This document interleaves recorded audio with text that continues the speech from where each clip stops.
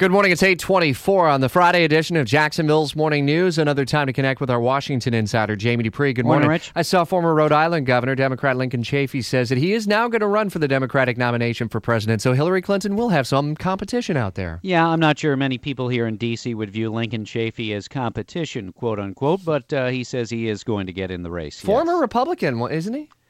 Yeah, he's sort of been on all sides. He's also been an independent and somewhat of a, for those of us who've been around for a while, he's, shall we say, he didn't fall too close to the tree of his dad, who was a Republican senator. So are there Democrats who are rushing around and rallying around Hillary Clinton?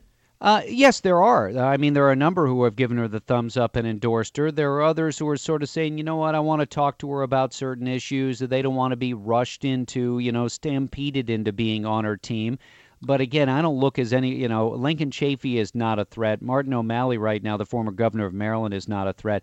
I would think you'd need a big name like an Elizabeth Warren to really sort of shake things up. I saw something interesting today. Who has the most staffers in New Hampshire right now? Hillary Clinton's got 19. Next is Donald Trump with 4. Really? Yeah.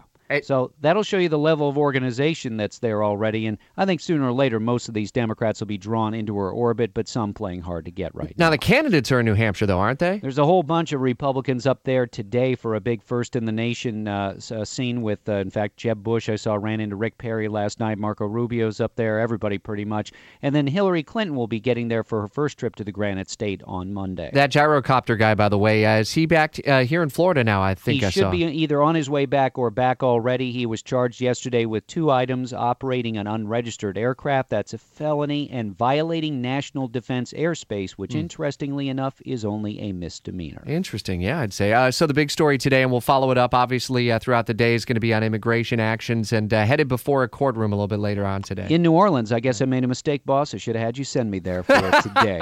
You can read more about that on my blog at WOKV.com. All right, man, have a safe weekend. Jamie Dupree, always catch up on the latest analysis with the Washington Insider. You can see it on the go as well in the News 104.5 app.